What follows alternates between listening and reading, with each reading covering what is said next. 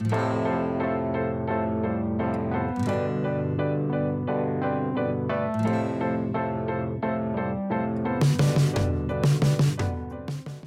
morning, everyone. Welcome to Sunday Forum at St. Luke's Episcopal Church. I'm Ed Bacon, the interim rector, here inviting you into a very tender and important conversation today about depression and suicide. I want to talk about why we're having this conversation. Then I want to briefly introduce my conversational partners, and then each of them will introduce themselves vis-a-vis the issue of depression and suicide. But a little narrative about why we're doing this now. Sadly, this past Saturday night, one of our colleagues, one of our priest colleagues in the Diocese of Atlanta died by suicide. And the bishop, it happened on Saturday night, the bishop went to St. Peter's, Rome, and preached that very next morning, and started a process of pastoral care to the rector and to the parish, and also sent word to all of us clergy in the diocese that we would have a Zoom meeting with him on Monday morning. We did. It was a very meaningful time, gave us space to have our own feelings and also to have feelings as a community. And then while we were in that meeting, I texted Elizabeth Schiles-Caffey and Horace Griffin, my priest colleagues and the staff at St. Luke's, and said, let's have our own Zoom meeting in just a second when this is over. And we did that. And it was very helpful to me, and I think to them, to give space to feel our own sadness and sense of loss, and also to tell one another stories about our own experience with depression and suicide. And each of the three of us has been touched very much by that. And while we were together, we concocted this idea that we would film this conversation tonight. This is happening on Tuesday night, and that we would put this into the slot on Sunday morning as our forum. And it just so happens that September is Suicide Awareness Month. And I just got off of a meeting with the vestry, and they were very encouraging of our doing this. And one vestry member said, Ed, we think you ought to do this once a year, that we at St. Luke should be doing this once a year, because it is important and it does bring up such deep feelings.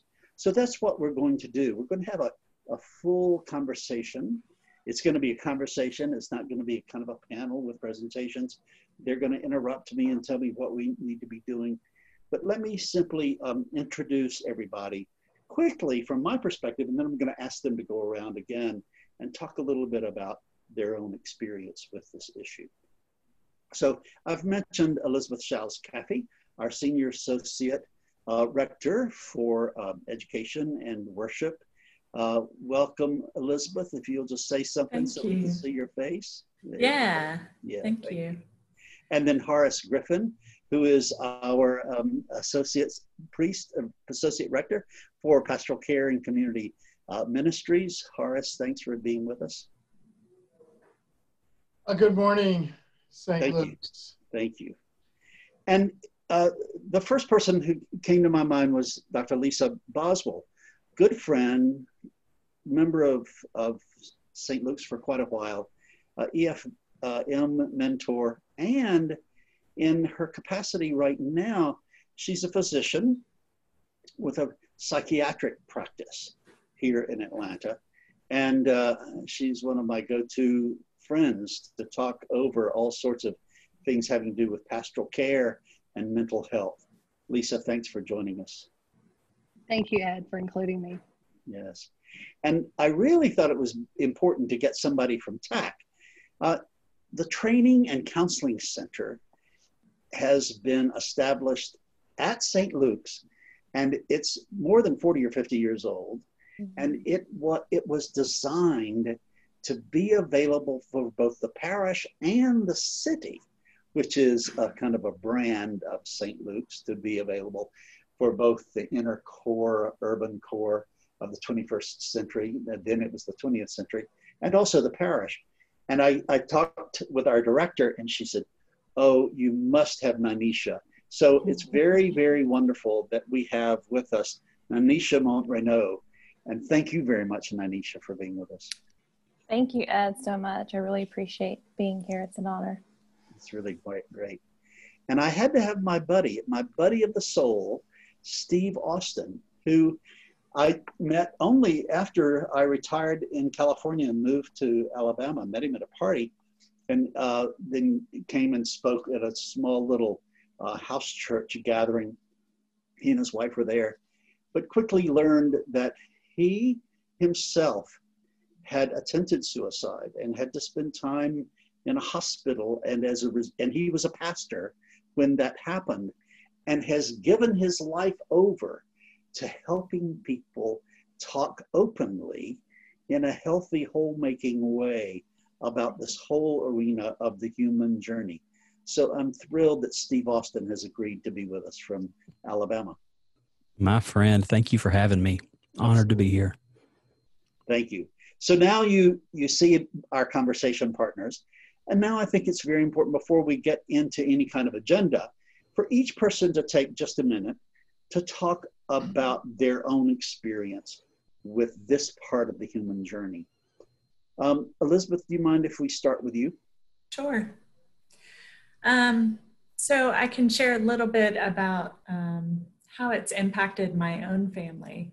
My father's youngest brother committed suicide when I was 5 years old. Sorry, I just did it. Died by suicide when I was 5 years old. He wrestled with his own sexuality, and growing up in the Deep South, in a small town in Mississippi, even though my father was very supportive of him, it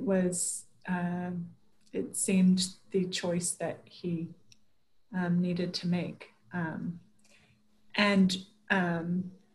He was a beautiful artist, and his artwork is in my house and in each of my siblings' houses. We all have parts of David with us and carry him with us.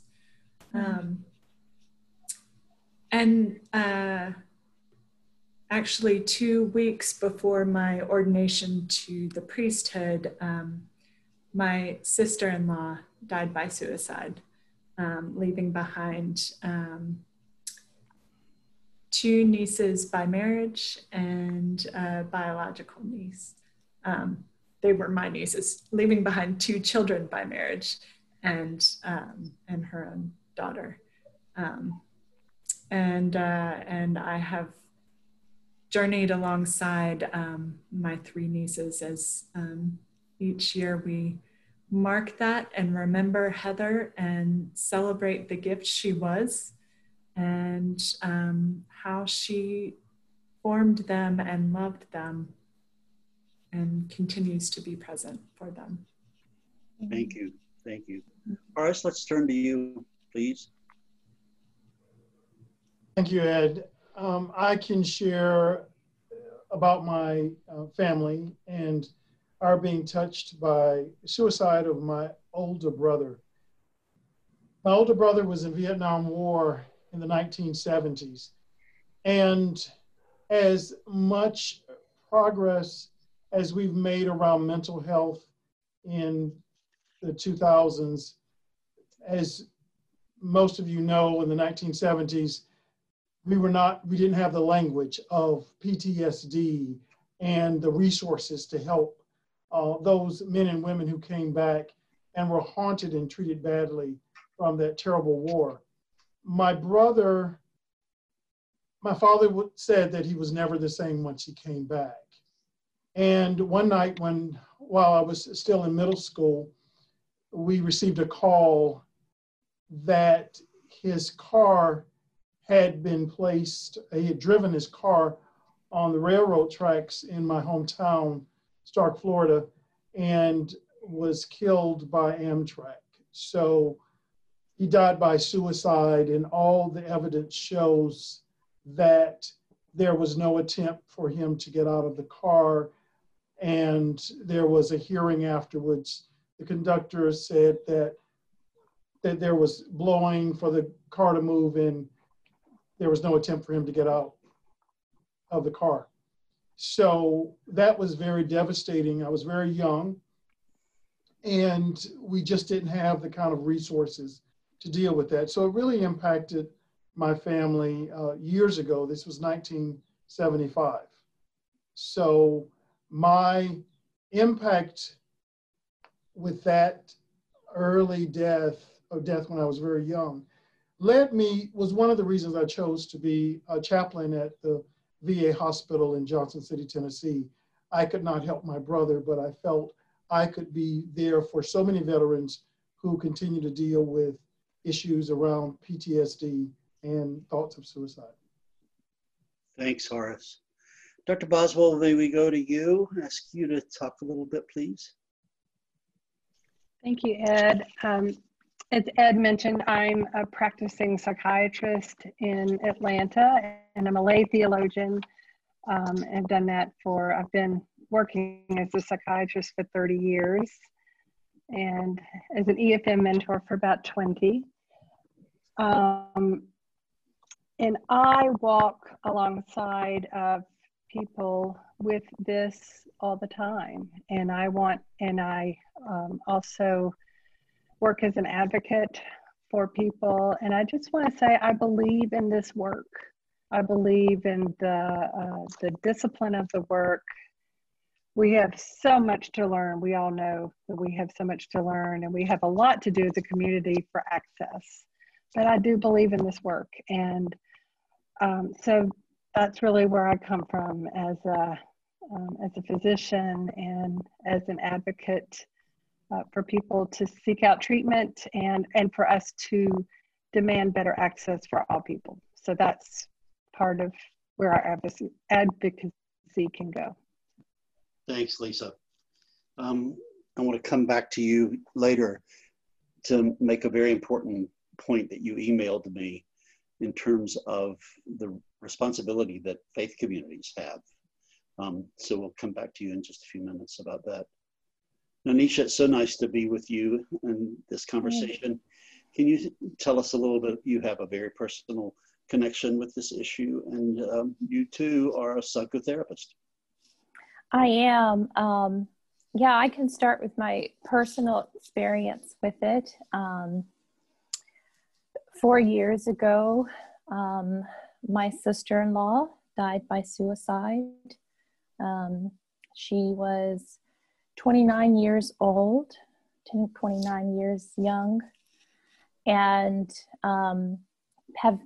I've faced many challenges in my young life, but that was really tough, in that I found myself having to process my experience of being a licensed professional and losing a family member and having them die by suicide, and really looking at that and what that means to me and what that's like for me. And so I've gone through many emotions, as many survivors of suicide. It's a daily and yearly journey when you have that experience. There's constant triggers, even as being as a professional. I, like Dr. Boswell, encounter clients, who report suicidal ideation on a very normal basis. And for the most part, we can do really great work. I've seen amazing things happen with people with suicidal and homicidal thoughts, and have it completely transform. It's a beautiful thing when it does happen. So I do believe in this work as well. And then every once in a while, you will have that client or two where just something in the back of your head as a professional, you worry just a little bit more about that person, and you go through your checks and balances and providing that ongoing regular care until you know or have that sense that that client is where they need to be for their safety.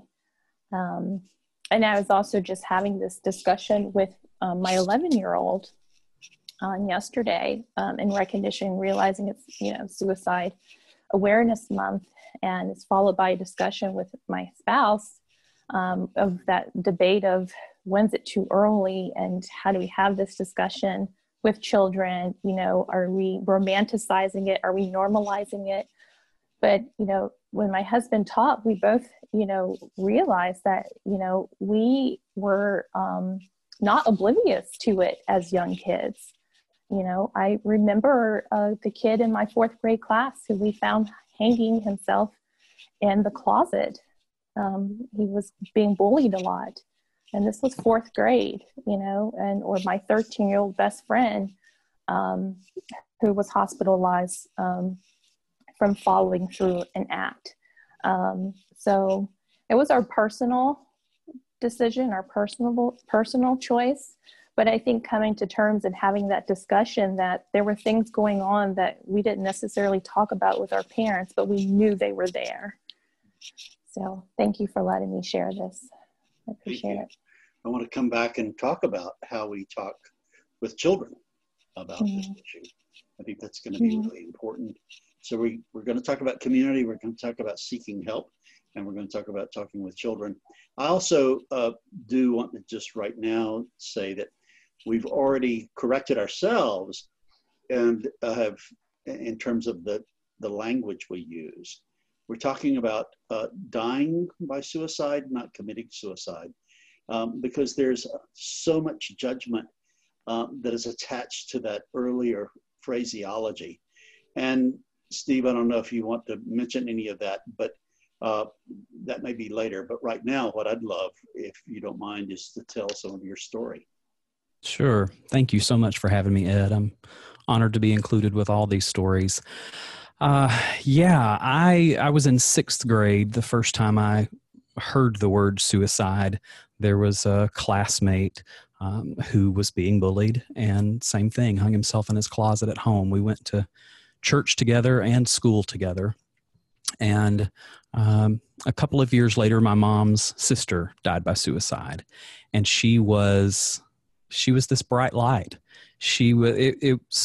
I relate it in the sort of celebrity world to Robin Williams dying by suicide. What a shock that was. She was this larger than life personality, just lit up the room, and she died by suicide. And then there's my own journey, and I was 29. I was serving in the church. I had been a youth pastor and or a worship pastor for about 10 years. And I did not grow up in the Episcopal Church. I am a recovering charismatic and Pentecostal, and it was highly stigmatized in those circles because we believed in prayers of faith. And if you didn't have enough faith, that's where all of these issues came from. And it was a sin problem and all this just terrible toxic theology, fear-based theology that we would talk about. And so we didn't talk about it at all. We didn't talk about mental illness because in our world, it was a demon. There was a demon behind every bush. And so really, really scary stuff. And so we hid in the pews rather than talking about our struggles and our pain. And we didn't know anything about this wounded healer business.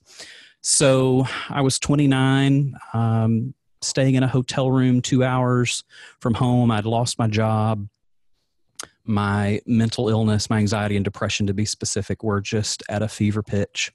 And I got to the point where I thought I was doing everyone a favor by going away. If I could just disappear, this young, smart, capable, beautiful wife could start over. She was just 27. This little boy who would turn a year old the next day, he could find a normal dad, which is such a terrible word, normal. Anne Lamott says normal's only a setting on a dryer. But I thought, they could both just start over and have a fresh start if I just went away. And so that's what I tried to do.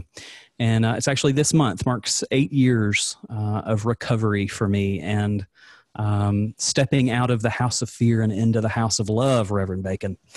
and finding a God who is present with us. I wear this crucifix around my neck, not as a piece of jewelry, but to remind me that I have a suffering Savior that suffers with me, that hurts when I hurt.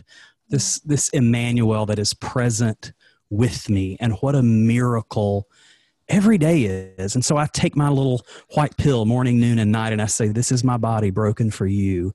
And I believe that God is present with us in the bread and in the wine and on the couch at the therapist's office. And it's changing my life. So there's hope. There is hope. There is hope. There is hope. Thanks very much, Steve. Thank you. Let's talk about therapy. Let's talk about reaching out and getting help. Lisa, do you want to start there? And Anisha, who would like to whose heart is beating fast to talk about getting help? While you're thinking about that's my story. I've told the story many times in sermons, but I was on the staff at St. Luke's as the youth minister. And one night, it was having some really tough times. And one night came very, very close to driving over a cliff and knew I was in trouble, and reached out, did a lot of research, and found a psychiatrist who was just the balm in Gilead for me, and stayed with him for 8 years. And that became a turning point for my life of living the way I do. So let's, Dr. Boswell, do you want to talk about reaching out? And then Anisha, you as well? Happy to start. You know, what I would say to anyone struggling with feelings of suicide is just reach out. Reach out somewhere. It can be, we're going to have a list of resources of numbers you can reach out to. In our modern world, we have text and chat options and email options. Any teacher, priest, minister, counselor, your family physician, just reach out. That's the place to start. I think we all know any interface with the healthcare system can be really hard, right? To find the right person and the right access and all of that. We've got to get that better. And I want to acknowledge that that is not where it needs to be. But the most important thing for all people is just to reach out and start somewhere. Start with who you know. And so. Thank you. Anisha, I wanted you to be here to represent TAC. So whatever you want to say generically about receiving help, not isolating, being in community, asking for help, but also the services that are offered by St. Luke's Training and Counseling Center. Sure. Yeah. Thank you, Ed. So one of the things that is on the forefront of my mind, I have the honor of working with the Georgia Crisis Line as well. And, you know, one of the things that really stood out to me that there are a lot of people who experience suicidal thoughts, or what we call ideations, who really want help. And, you know, that, you know, we were always looking for the buffers, is what we would call them, those things that kept them connected in some way, in some piece. There's a reason why they reached out and made that phone call, first of all, you know. And just so if you like have a family member or friend that reaches out to you, there's a reason why they're telling you this.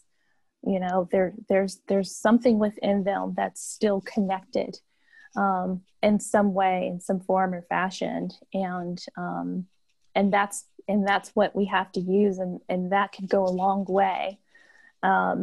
So yeah, I agree. Like what Dr. Boswell was saying, there's so many different ways and avenues for, you know, people who are a little bit, you know, timid or so, or hesitant. You know, if you don't want to talk to somebody, you can chat, or whether that be through texting, or you can also chat online, and, you know, or calling someone and just talking to a peer support warm line. You know, the Georgia Crisis Line is staffed with licensed professionals 24 hours, 7 hours, 24 hours, 7 days a week. and they will also, help people to move on to that next step. And you don't have to worry about finding a counselor or so, or what resources are available. They would help you do that. And in the same way, TAC, also provides those services of, being able to be in that space with individuals who are challenged with these thoughts and these feelings, and their family members. One of the things, I have a case management background before I even became licensed for several years. And one of the things that I do with clients, if they call TAC and if for some reason something does not work out, I'll say, well, what do you need? What can I help you find? And that is also there too. There are people out there that will spend their time helping you connect to the right resource. You don't have to know all the answers, and I'll say, hey, try this resource right here, try this resource. And they're like, wow, I wasn't expecting you to do all that.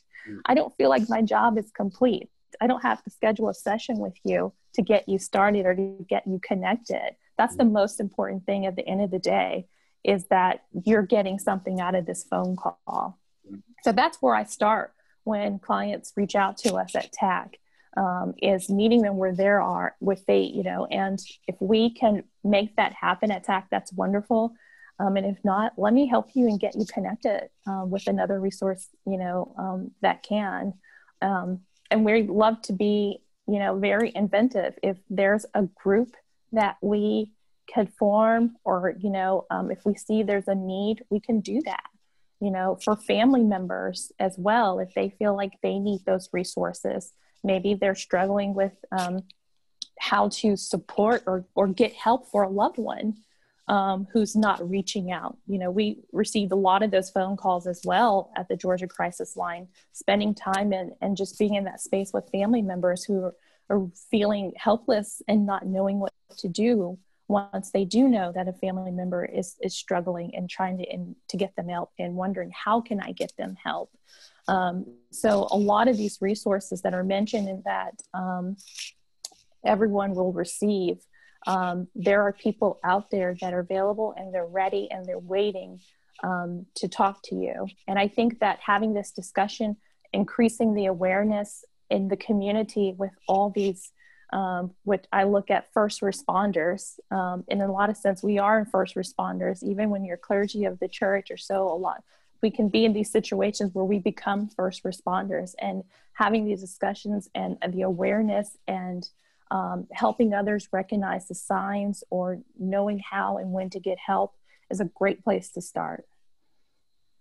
Thank you.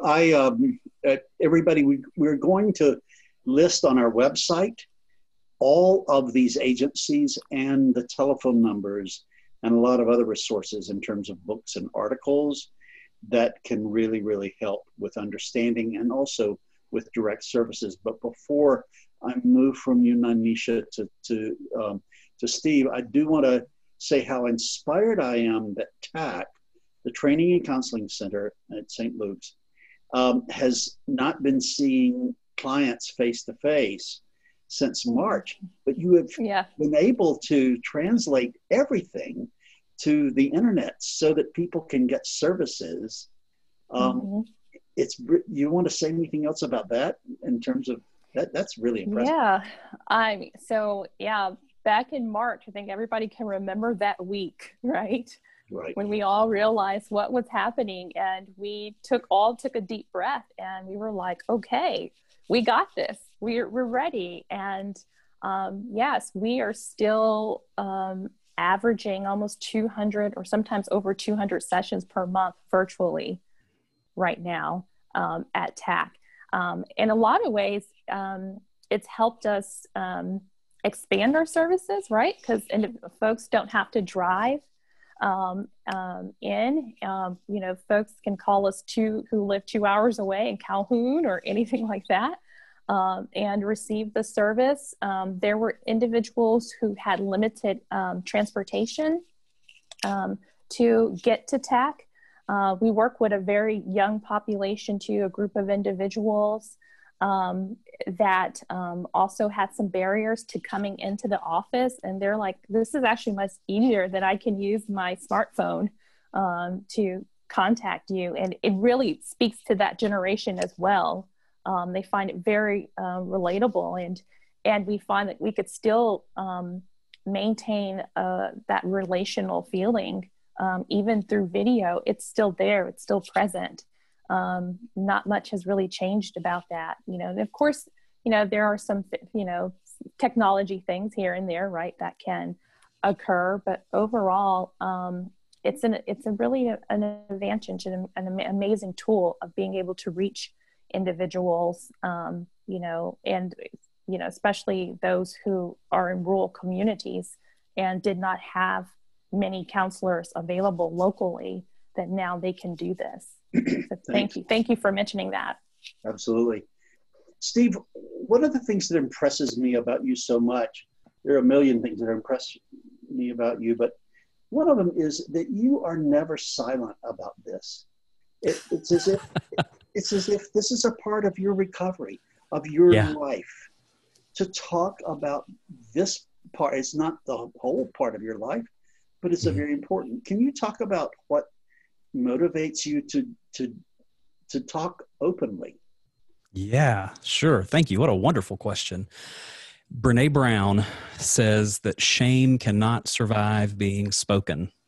So the more that we do exactly what we're doing, that's why I was so thrilled when you called, even though the heartbreaking reality is that we lost someone and that sort of launched us into this. But still, my heart burns with this desire to talk about it because, like I mentioned earlier, I hid in the pews for the first 30 years of my life. I was in church every time the doors were open and scared to death for anybody to know. I would pack, when I was working for the church, I would pack my prescriptions in my lunchbox. I would take the lunchbox into the staff bathroom, lock the bathroom door, lock the stall door, and take my medicine in there because I was scared to death for somebody to find out that the youth pastor was taking crazy pills, right? Again, terrible word.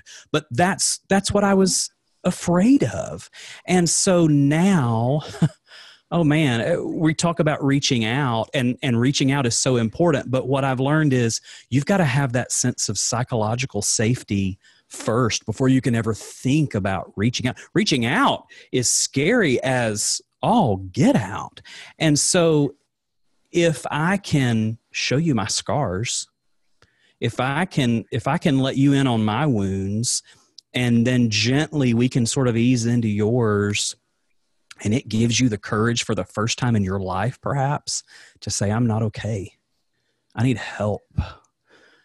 Oh my gosh. I hate to say a suicide attempt was one of the best things that ever happened to me, but it's true because it gave me permission to tell the truth for the first time in my life. And I found on a psych ward what I wish more churches looked like around the globe.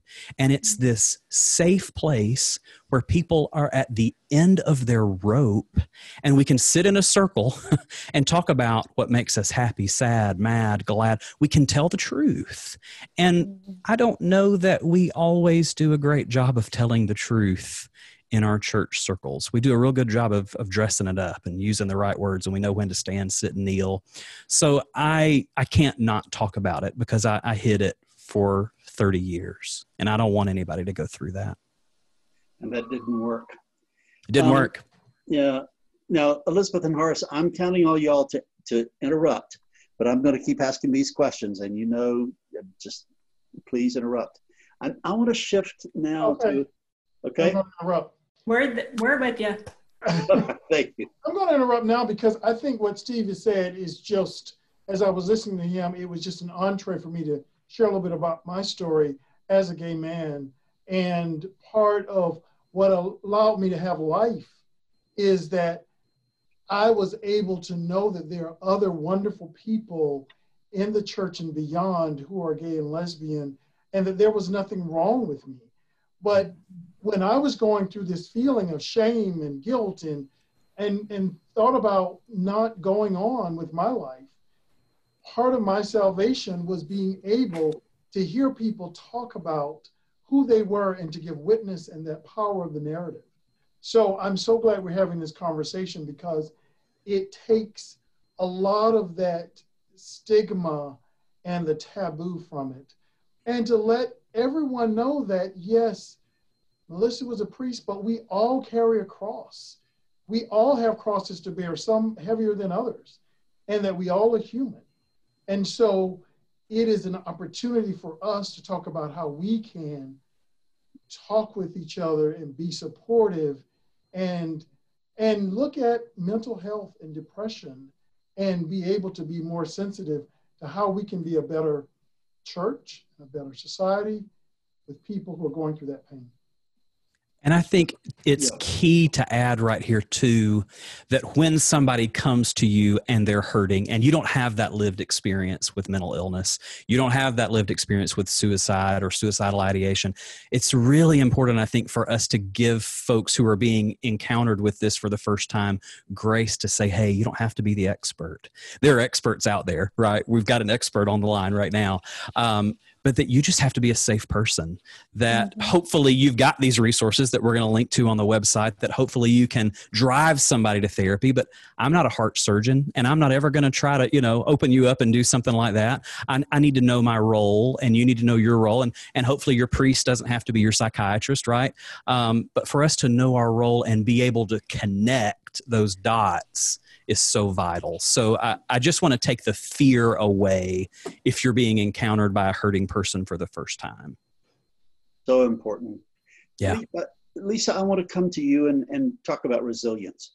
So one of the awarenesses I had in this conversation with the bishop and all the clergy the other morning, yesterday, feels like a million years ago, was this business I'd never heard before about making sure that you are making deposits in your own resiliency bank account. What a wonderful metaphor. And then that was followed up by talking about the particularly heavy stressors all of us are living with during this pandemic. I mean, I have friends who are living alone, and one friend broke my heart. She says, I haven't hugged anybody in, and she named the number of years. And we need to talk about, can you just talk about that whole arena, and then anybody else who wants to jump in? But Lisa, will you start there? Happy to start there, Ed. One way we think about vulnerability to illness, and I know Elizabeth was part of our resiliency class that we did here at St. Luke's in May, which was just so much fun. I was going to give a plug for that. It's one of my interests and passions, but think about a simple fraction where the numerator is your stress burden. That could be childhood stress burden, current stress burden, what's going on in your life, right? So your stress load on you as a person. The denominator are your resiliency factors. And so some of that's genetic, right? We all know people who just seem to be able to handle all sorts of things and never get tired, and never, most people are not that way.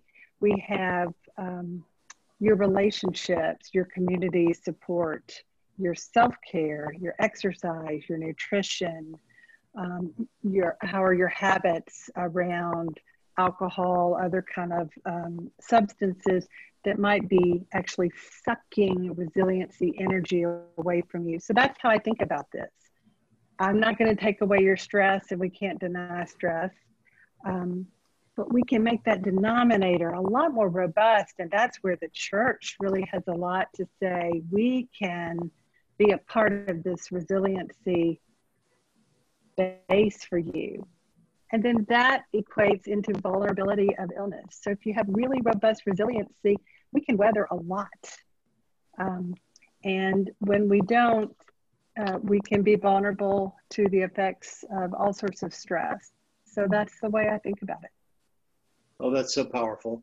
Nanisha, Steve, Elizabeth, Horace, chime in about resiliency, self-care, increasing that denominator. Yeah, one of the things I'm not great about, but I remember learning, and I've learned it before, but relearning again in Lisa's class, is paying attention to sleep and your sleep patterns. And if your sleep hygiene is good, that helps for your brain to recharge and reboot, and it helps all your different systems. So that's one of the areas I know, if I'm not sleeping as much, that I really need to start focusing on my resiliency. You and me both. And another thing for me is drinking plenty of water. Boy, if I start to get dehydrated, I feel my anxiety increase. It's ridiculous. I start feeling fatigued on top of that. I mean, these are basic things, but drinking enough water and eating your veggies, right? Like, listen to your mama. She was right. Yeah. You know, one thing that Dr. Boswell said that stood out to me was that vulnerability piece. And that's one thing that I would not doubt everyone here has experienced, and with others during this pandemic, has made all of us vulnerable. And, you know, so the resiliency that I think about is that connectedness, you know, also, you know, with the self-care, how staying connected is so important and so key. You know, as we saw that during the pandemic, I think everybody was just starving and thirsty for connection, you know, through the isolation and, you know, everything else that we've experienced. And so, you know, folks start to be creative about how they stay connected, you know, even the church, you know, and how do we stay connected through everyone. And I think that's, you know, when Steve was sharing earlier about his experience, that stood out to me too, that connectedness of when he finally found that space of, you know, and that's why it's support groups and, you know, the counseling and family counseling. So many of those things work because I think that also builds on that too. So I think there's a resiliency factor of things that we can do ourselves. And then that importance of us feeling connected to other people, you know, so there's the internal piece, right, of learning how to feel connected with self and your mind and your body and your spirit, and then building and extending that connection and being able to receive that from other people. I do want to underscore the importance of being connected to ourselves. And one of the ways that we can be connected to ourselves is through our feelings, and understand that our feelings are messengers. Yes.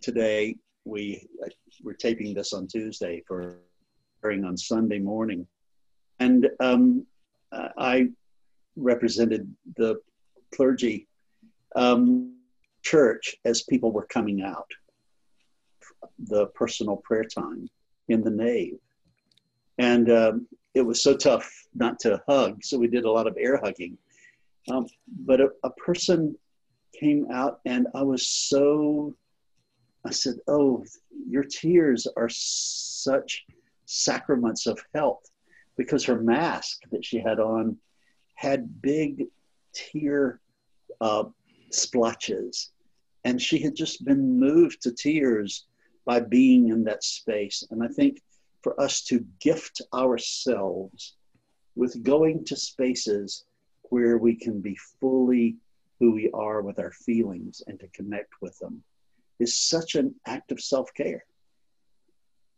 Amen. Anybody? Yeah. Well, and part of mine is, Jim, thank you, segue, is through my faith. My faith has been an anchor through all of those experiences of struggles that I've been able to turn to my faith, and the power of prayer and connecting with family and friends have held me and enabled me to be resilient in times of great crises and trial. So I believe in self-care. I'm a pastoral care priest here. So I know I can't be my best for parishioners if I'm not my best. So I take time for Jim and to take care of my physical, mental, emotional health, the spiritual aspect, as well as time away to recreate, to go on vacation, to change scenery, to take all that in, that feeds my spirit so that I can come back rejuvenated to do the work that God calls me to do. Thanks. I love to learn, and so I oftentimes will register for a webinar, too many of them. And the other day I got where I needed to fast from the screen. I needed a Zoom fast. And so I simply didn't go to 2 webinars that I had registered for. I just, and I know people who are fasting from the news as an act of self-care. Yeah, Elizabeth? Yes. You're yes. testifying. Got it. Since Horace brought up, I did that. I thought now with the hurricane, the possibility of hurricane, the fires in California, and I am probably a news junkie because I feel as a leader, I need to be aware and be informed. But this morning I said, I can't take it. With COVID, with the racial strife that's gone on, with the death of John Lewis and others and C.T. Vivian, and I just feel like I've become overwhelmed with that weight. And so we have to gauge ourselves and give ourselves permission to say, okay, I need a break. Yes. You know, Horace, one thing, I'll just share this briefly. One of our interlude books this year for our EFM program is Heschel's seminal work on the Sabbath.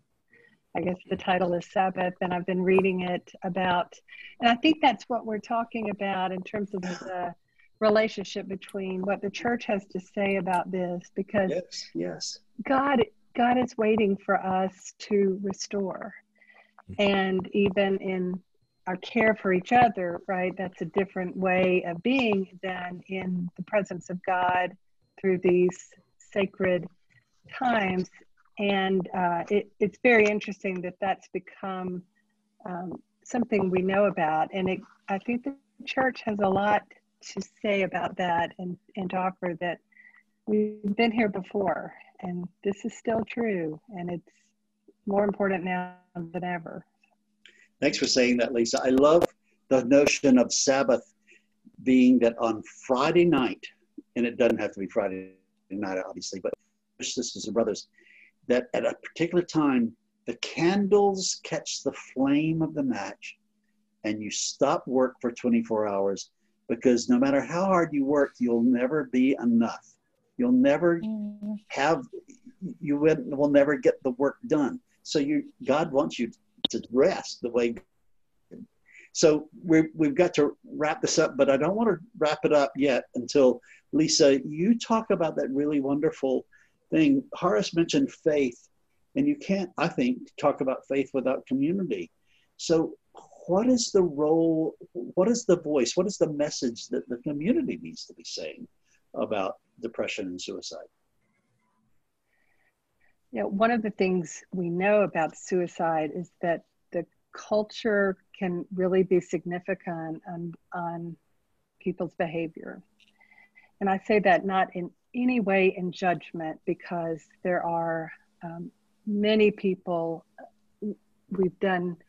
families have done everything possible. So I'm not talking about that, but I am talking about a culture that says we believe in hope. We believe in the restoration of illness. We believe in treatment. We believe in the inextricable links that we have with each other that we can't even see, and our future selves. And so I think it's really important to speak to this and to speak firmly that we believe in life, in your future life, in hope and restoration. There is nothing that cannot be redeemed in this world. That is our tradition, right?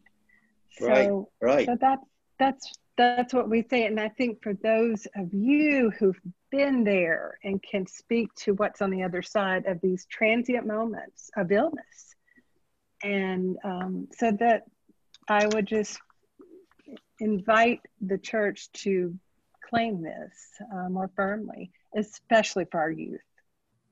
And you mentioned in the email to me the word stay. Yeah, it's been on my mind. There's a great book that I've read, and I picked it up again after our conversations.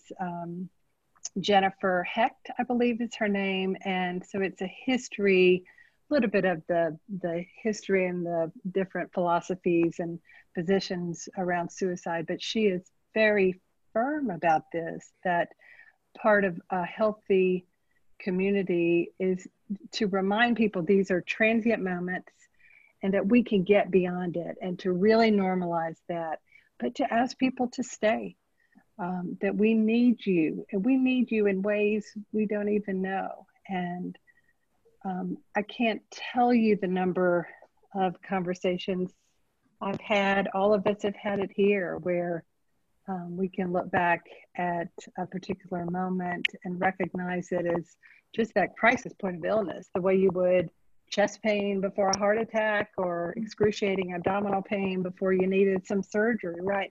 That's what suicidal ideation is. It's an illness, it's a symptom. So we will get beyond it, but to really speak to the value of every human being, that's what we're about. Wonderful.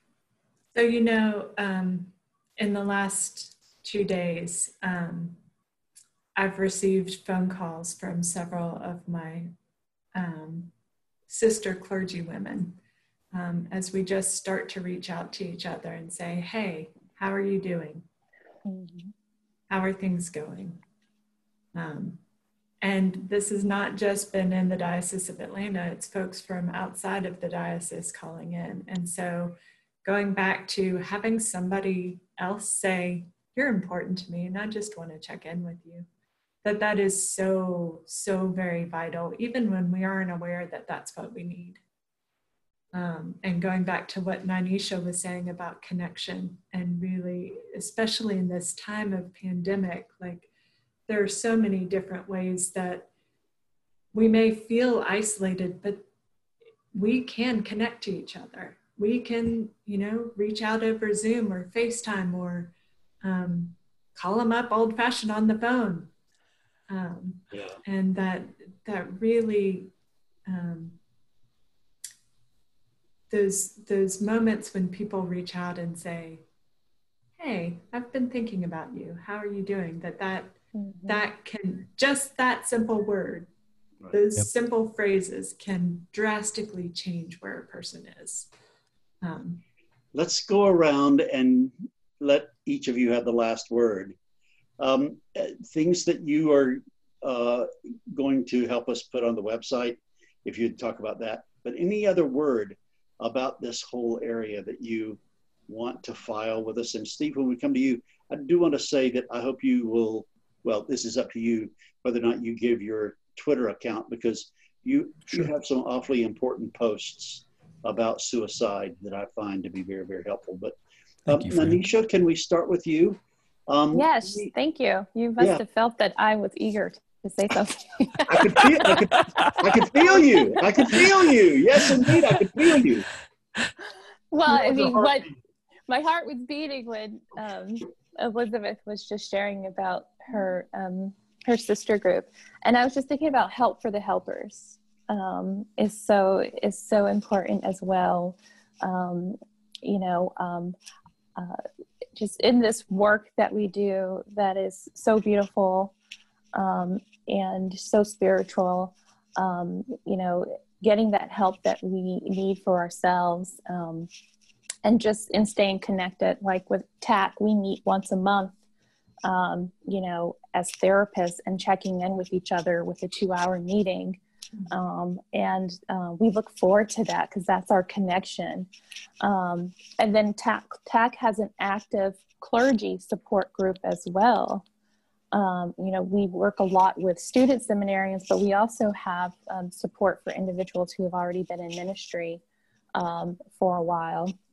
And the second thing that I just wanted to bring up, one of the other key things of why I initiated that conversation with my son it's just being aware that, you know, sometimes, you know, no matter the age, even children, sometimes they feel like they don't have someone to talk to, or even like their parents won't understand. And, you know, start thinking, you know, what if my child has one of those moments, or has a friend come to them and, you know, shares something, you know, so important, or contemplates these thoughts. I don't think he would know what to do with that.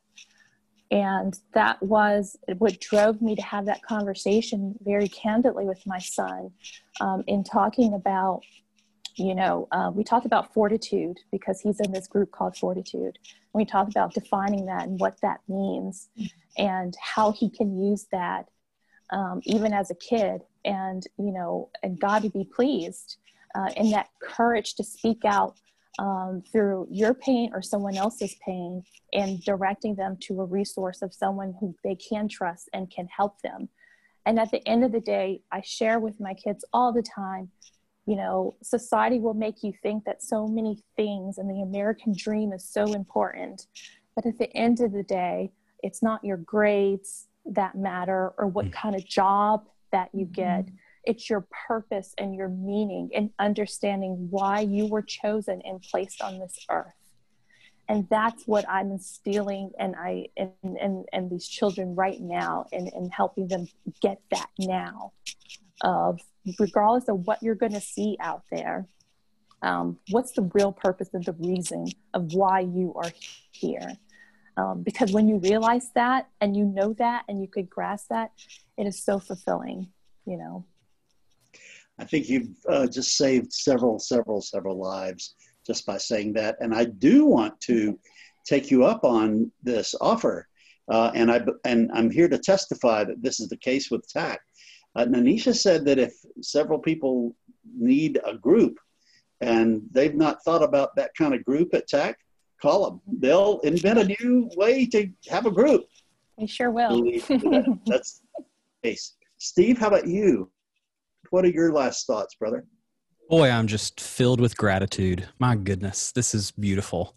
Boy, a few things. One, Nanisha, you mentioned help for the helpers. I shared in our chat box, and I'll make sure this gets added to our list of resources, but Dr. Holly Oxhandler, who's Associate Dean of Social Work at Baylor, has created a free 7-day self-care for helpers challenge. It's just an email-based challenge. She started a couple of weeks ago. I've gone through it, and it's wonderful. The other thing I wanted to mention, talking about kids, I have 2 little ones of my own who think Ed Bacon hung the moon, by the way. But my 2, I'm in that same boat. I'm going, you know, I'm very public. My story's all over the internet. My son is 9 years old. I want to catch this before he finds daddy's story. There is this wonderful series of books, a kid's book about fill in the blank. And there's a kid's book about depression, and it talks about it in such wonderfully appropriate ways. So you can check out a kid's book about series online if you've got little ones or you're around kids. I guess my final thought would be this. It was day 3 in ICU. I was numb from the waist down, had taken quite a massive amount of medication, and they weren't sure if my liver was going to make it. And my wife and best friend had been there, but they had gone home because my little boy was having a 1-year-old birthday party, and you only have a 1-year-old birthday party one time. And so I'm laying there in that bed. It's cold and dark, and I'm all by myself, and I'm not sure that I want to live yet. And I felt this warm hand on my chest, as real as if your hand was on my chest right now. And you can say, boy, those were some good drugs if you want to. But I heard this inaudible voice. Ed, you and I have talked about this inaudible voice that said, I'm not finished with you yet. And I know it was God, because I never would have said something so kind to myself at this stage in my life. I hated myself. I wanted to die. I fully intended to die. I was hopeless. And God showed up in that room with me and said, your story's not over. And so I just want to say to whoever's watching, from wherever you're watching, your story's not over. That God is with you. God is for you. God is love. Everything about love, that is God, and there is hope, and there are wonderful professionals out there who will help. There are all sorts of wonderful medications that can help your brain work the way it was designed to work. If it's not doing that right now, please don't give up. Please stay. And your Twitter account, do you want to? Yeah. Yeah. Twitter, blog, everything, Instagram, Facebook, it's all at I am Steve Austin. Thank you. Thank you, Ed.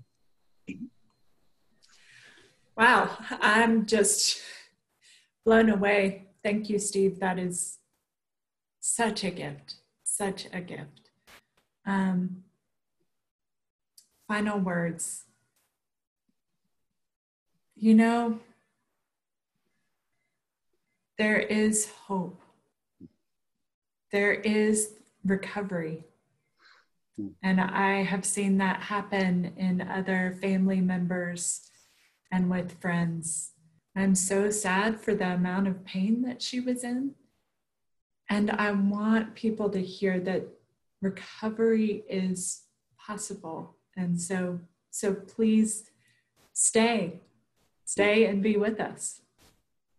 Thank you. Horace? Well, I'm also sorry we lost Melissa.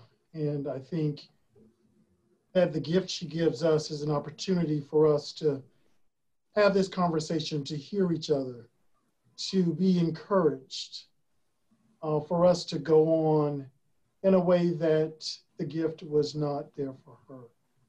So I thank Steve for that word. And three things I want to share. One, the term, I have been encouraged by a parishioner not to use the term social distancing, but physical distance, because we need to stay socially connected. So instead of saying social distancing, I say physical distancing. The second is, I think there is a lot of unfortunate theology around suicide. Most of us, if not all of us, grew up with, this is the unforgivable sin, the unpardonable sin, this is what God will not forgive. I reject that. We do not teach that. We teach big love, and that God's love and grace is full, and that Melissa is in God's embrace now, and that we can get beyond that stigma. That is my hope, that through these conversations, through study, we can have a more compassionate attitude by those who are struggling with depression, with mental illness, with our own story, and use our own struggles as a way of reaching others, a wounded healer.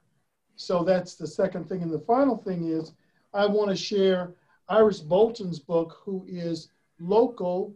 She started the Atlanta-based organization, Survivors of Suicide, and it is Voices of Healing and Hope, Conversations on Grief After Suicide. And there's also a DVD in this as well. So I highly commend this.